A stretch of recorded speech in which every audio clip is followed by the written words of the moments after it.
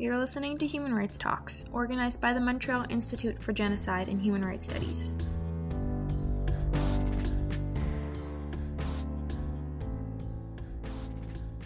Our guest today joins us from Ukraine. For obvious reasons, our connection wasn't very strong, and so in some parts the audio quality isn't the best. We thank you for joining us today. Welcome to Human Rights Talks. This is a special episode about the war in Ukraine. Lesia Vasilenko is a Ukrainian parliamentarian who also specializes in human rights and international law issues. Mrs. Vasilenko, thank you so much for joining us today. How is everyday life for you and your family at the moment? Thank you. It's a pleasure to be with you finally. Well, it's rather difficult because most of the time we are separated, and then we've been in this status since the 1st of March. So basically we see each other maybe twice a month for a couple of days, and just had the chance to reunite for a couple of pretty much the same situation for the next year. Mm-hmm. And as a parliamentarian, how do you do your work with your colleagues at the moment? How do you function as a parliament? There must be some kind of unity, but at the same time, you must try and continue to do some work. Well, absolutely, yeah, but that's much easier than actually communicating with the family, because Parliament, the same as the Ukrainian government and all the other state bodies, we've been functioning since day one, since 24th of February, as normal in a way. So we sit in the same parliamentary building in the center of Kiev, and we also do our work. We sit in committees, we draft laws, we even have deliberations in parliament as of now. And since the start of the invasion, you've spoken a lot to the media, including here in Quebec. I know Quebecers love to hear your voice, especially since your French is so beautiful. And your father, I think, was an ambassador. How do you envision your role now during this war? Are you some kind of ambassador for Ukraine as well, trying to raise awareness about what's happening in Ukraine? Well, yeah, I would say so. I didn't think of myself as an ambassador, but I did definitely see myself as a fighter on the informational front and on the international informational front. The fact that Ukraine is winning is, of course, due to the unity of Ukrainians and to our resilience and our determination. Us, it is all cost, because we're fighting an existential war. If we lose, there will be no more Ukraine. We will stop to exist. But the fact that we are able to fight, the fact that we have the instruments to fight, that is largely due to our international support that we've been getting. And international support relies largely on public opinion. So it's parliamentarians like me and other personalities, public figures that are speaking out, talking to the international media all the time in various platforms, that have a role in all of this, a role in informing the public in Canada and other overseas territories and countries about what's going on in Ukraine and what we really need at this point in time to make sure that we keep winning, and to make sure that at the end of the day, Ukraine is victorious. Yeah, absolutely. And I mean, there have been numerous reports of war crimes and human rights violations committed by Russian troops, by Russia. Which ones kind of stood out for you, especially as a human rights lawyer? Well, I think that for me, like for most of the world, the shock came was Bucha. I mean, the atrocities that were uncovered there. And when I say Bucha, I actually mean all of the small towns and cities around Kiev. That was just unthinkable. I mean, we understood that we are at war in the early hours of the 24th of February. We saw what the Russian army was doing, and every day myself and millions of Ukrainians were asking the same question: why? Why are they doing this? Why are they attacking? Why are they killing? Why are they destroying? I mean, this is not the way to have good neighborly relations in the 21st century. But then when the information came of all of these bodies in mass graves, children with hands tied behind their backs, naked bodies of women being found next to cars, I mean, that just really hit a nerve, and I think that for days I couldn't sleep, just because the puzzle wouldn't fit in my head.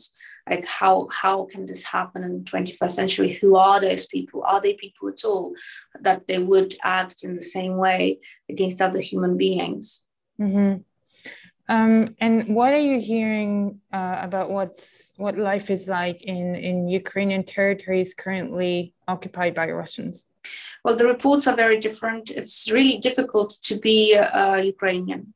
If you want to continue speaking your language, if you want to continue showing support to the Ukrainian military and actually any kind of attributes to Ukraine, then you are basically in danger. And that's the worst of it. I mean, for me, knowing the history of Ukraine, especially the history of Ukraine during the 20th century, it's clear what Russia is doing. Russia is trying to put a label on anything that is Ukrainian and put a label of danger on that. Just like throughout the 20th century, it was not just uncool to speak Ukrainian. It was dangerous to speak Ukrainian at many points under the Soviet Union. It wasn't just uncool to demonstrate the Ukrainian flag, that blue and yellow flag, which is now very common in many municipalities across the world. Mm. It was dangerous. There was a criminal act prescribed in the criminal code of the USSR for carrying Ukrainian flags and demonstrating them. And this is what essentially is being done in those occupied territories. If you're openly Ukrainian and if you're showing active attributes of your Ukrainianism, then you are in danger of being persecuted and you are in danger of being exterminated. Yeah, and we've heard we're hearing more and more about these filtration camps and filtration systems, and also about forced assimilation, including children, they're now being forced to learn Russian or to learn Russia's vision of history. What do you know about this? We have many reports coming in about that. So there are the numbers which Russia is giving, there are the numbers which we have in the Ukrainian government, and there are the numbers which are yet to be uncovered as the truth, as international investigations go underway. And I believe that one of these days we should be having a breakthrough and international bodies should be allowed to make the international investigations. Russia has been reportedly saying that way over 1 million Ukrainians have been deported to the territories controlled by Russia or to Russia per se. Filtration camps have been set up. What is a filtration camp? A filtration camp is a facility. Essentially, it can be an old summer camp or any such facility set up where people are brought in, their belongings are searched, the content of their houses are searched, and these people are being either identified as Ukrainian, active supporters of Ukraine, and then they're taken to other facilities, presumably interrogation facilities. And in some cases, we have information that these have been torture centers, or people are marked as being okay, and then they are allowed to leave these filtration camps if they can prove that they have relatives or friends in Russia, and that is basically their only chance to escape. There are a number of stories of people who have been let out of these filtration camps to go and rejoin family or friends who lived out in some parts of Russia. And then from that point, they would get to the border with Finland, for example. They would cross over the border and then make their way back into Ukraine or to other European countries where they would seek refuge. So this is when we are talking about filtration camps. The worst thing in all of these procedure of deportation is not just that it's a crime, it's a war crime. but it's that it affects the Ukrainian population in the way that it has characteristics of a genocide. Because children are being removed from the Ukrainian territory, and these children are then being placed in Russian families under 3 months ago by the Russian parliament to allow a facilitated, a simpler. And basically, these children, you can imagine, they will never be learning Ukrainian. They will probably be brought up as Russian and probably be brought up with a certain hate of Ukraine and a certain shame of their Ukrainian roots. And they are probably going to be trained as a fifth column element, an element of a propaganda machine or an infiltration machine used to break up Ukraine in the future. Because Russia will not stop until it annexes Ukraine and incorporates it into itself and thus rebuilds a bigger Russian empire. And that Russian empire will not include the Ukrainian Ukraine. And Ukrainians will have to be gone from that part of Ukraine. They will have to be wiped out, and all Ukrainianness will have to be quenched. Essentially, all of the things that I have just listed, they make up characteristics and elements of the crime of genocide. Absolutely. And do you think one day we can hold perpetrators accountable? And what kind of tribunal would you like to see? Would it be a tribunal in Ukraine, or would you like to see perhaps something international? If we do not hold Russia accountable, and by Russia I mean all the perpetrators, the soldiers, the generals, the commanders, the high political elite who were giving the orders, if we don't hold them accountable, then there is risk that these crimes will be repeating themselves, not just within Ukraine and the European continent, but also beyond, because other totalitarian leaders will be getting inspired rather than deterred from committing the same kind of atrocities.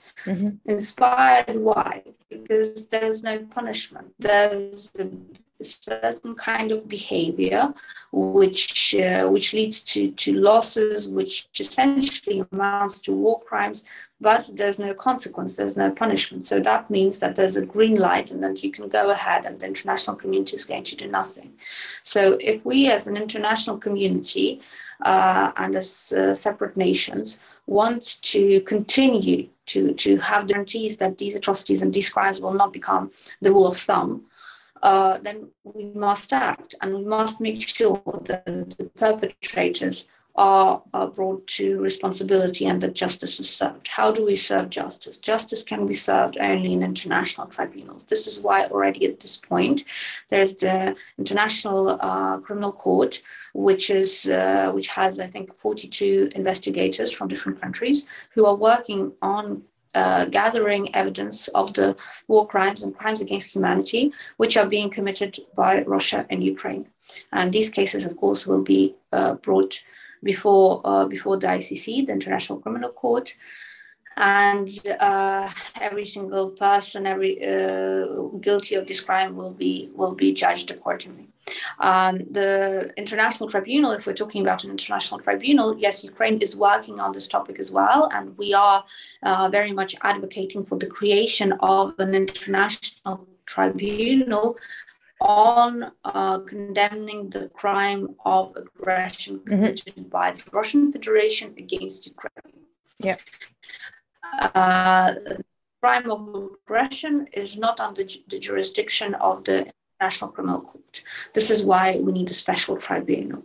Not something where you need a huge witness stand or a lot of evidence being brought in. The crime of aggression has clear criteria, which basically have already been met on many occasions by Russia, and it's a matter of putting it all together, writing out the evidence on some kind of 40-page memorandum or so, and then having a panel of international scholars, international judges who would actually make the conclusion and indict Russia and the Russian leadership for that. But then we come to the interesting question. So say the International Criminal Court, the International Tribunal have all come to their conclusion that, okay, Russia, Vladimir Putin and all the other leaders of the Russian establishment are guilty as charged under the various international rules and norms. Then comes the responsibility. The responsibility of state is very important, and it's not enough just to stop the crime of aggression or to stop the war crimes, but it's important that reparations are paid, that everything that can be restituted is restituted, and everything that cannot is paid back in kind or in monetary form. And I think this is the most important thing, where the international community is still lacking and where discussions are not happening as extensively as they should be. There should be an open dialogue, including heads of state, including different kind of representative of governments, scholars, legal experts, financiers, that would sit down and figure out how much money is needed to restore Ukraine, what has been destroyed, and in what kind of form will it be taken from Russia. And how do you think, I mean, you're a Ukraine parliamentarian, how do you think fellow European and Kenyan parliamentarians what can they do, not just to stop the war, but as you said, also to hold Russia accountable for the war crimes? Well, I mean, there must be a political will. And at this point in time, I feel that certain legislation in certain countries needs to be changed, because it's not fair to say that France or Germany or Canada or the US should be paying for the damage that was caused by Russia and Ukraine, because it's not Canada, France, Germany, or the UK or whatever other countries that caused this damage. It was Russia. So hence it's Russia who should pay. And it's the Russian people who, through this payment, should understand to the full extent their culpability and the responsibility of their inaction and the choice they made to avert their eyes from what is happening right next door in Ukraine. So this is the number one point. There should be a full agreement on that. So there should be a stepping away from any kind of ideas and notions that, you know, the compensation system or the reparation system, Putin, and we don't want that. It's not about humiliation. It's about, first of all, justice. And second, it's about guarantees of a non-repetition of a large number of international crimes, starting with aggression and ending with a whole range of crimes against repetition. And with that, as I said, there must be a change of legislation. There must be a legislation that allows the freezing of assets of Russia, of the state, within the territories of the foreign countries where Russia may have its assets. And then those frozen assets and the revenues from them could go to the renewal and restoration fund, which will be needed to rebuild Ukraine. Second thing that needs to be done is there needs to be just a general concept that it's not about bringing Russia to its knees, and it's not about humiliation, as I said, but it's about actually making sure that Russia is never again able to assemble an army big enough and strong enough to attack any country. Ukraine, the Baltics, any kind of other Eastern European country will support any kind of other military interventions anywhere else in the world. For example, like they've been doing in Syria, like they've been doing in different other parts. So this should also be the understanding. Then there should be drafted out the how. How do we do it? How do we get to it? I mean, it can't be like with Germany after Second World War, where the whole nations were being paid for by the United States, the German Marshall Fund, because they were giving in the money into Europe and then including Germany to rebuild, and then Germany was repaying. So that's an interesting mechanism which could be in place, but I'm not sure it will work in this case, again, because Russia is so vast, and it just wouldn't work.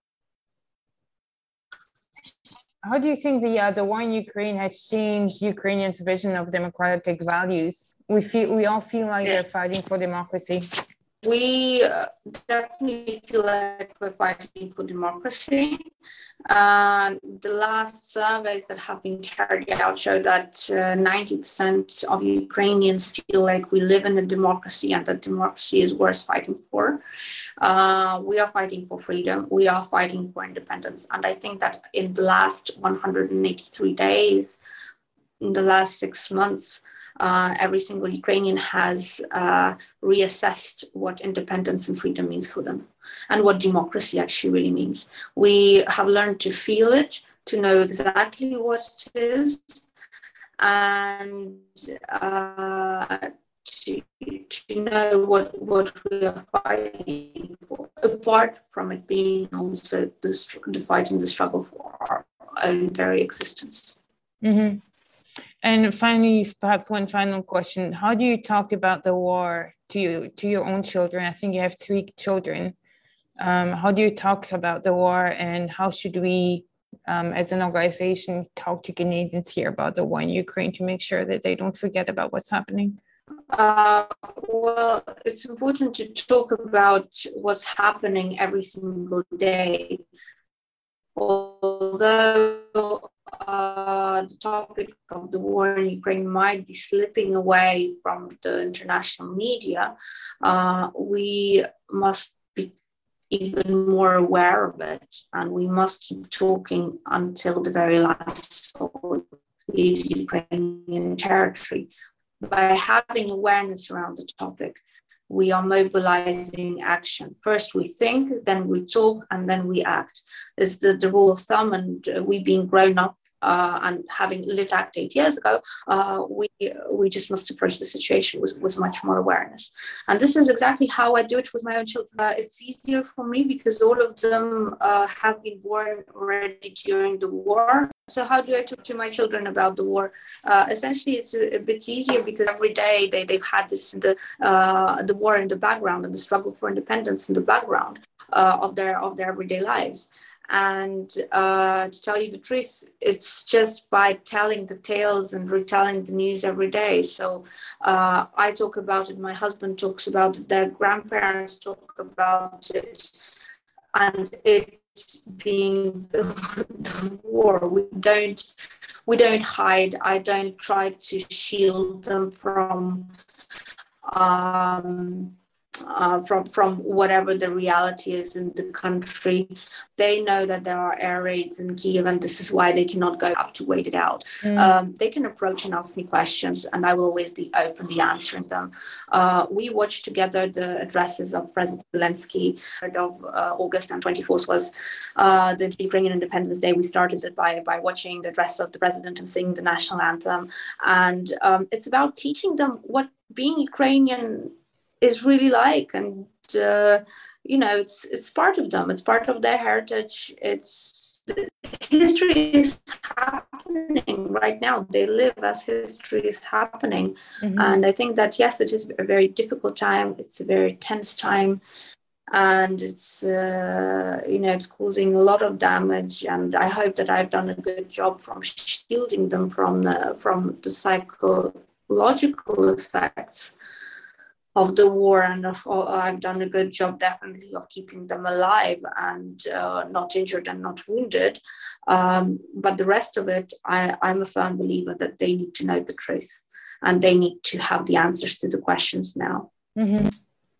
Well, so you have certainly done a good job talking to Canadians about what's happening. Yeah, I try.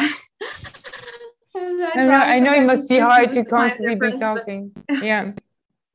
No, but it's important. I really feel that, just by having the information out there, this is what is happening, helping to push it forward. And this is why we've been getting the weapons. This is why we've been getting the financial aid. Well, Lesia, so thank you so much for joining us today. And thank you for your wonderful work. Thank you for as taking well. the time. Thank you.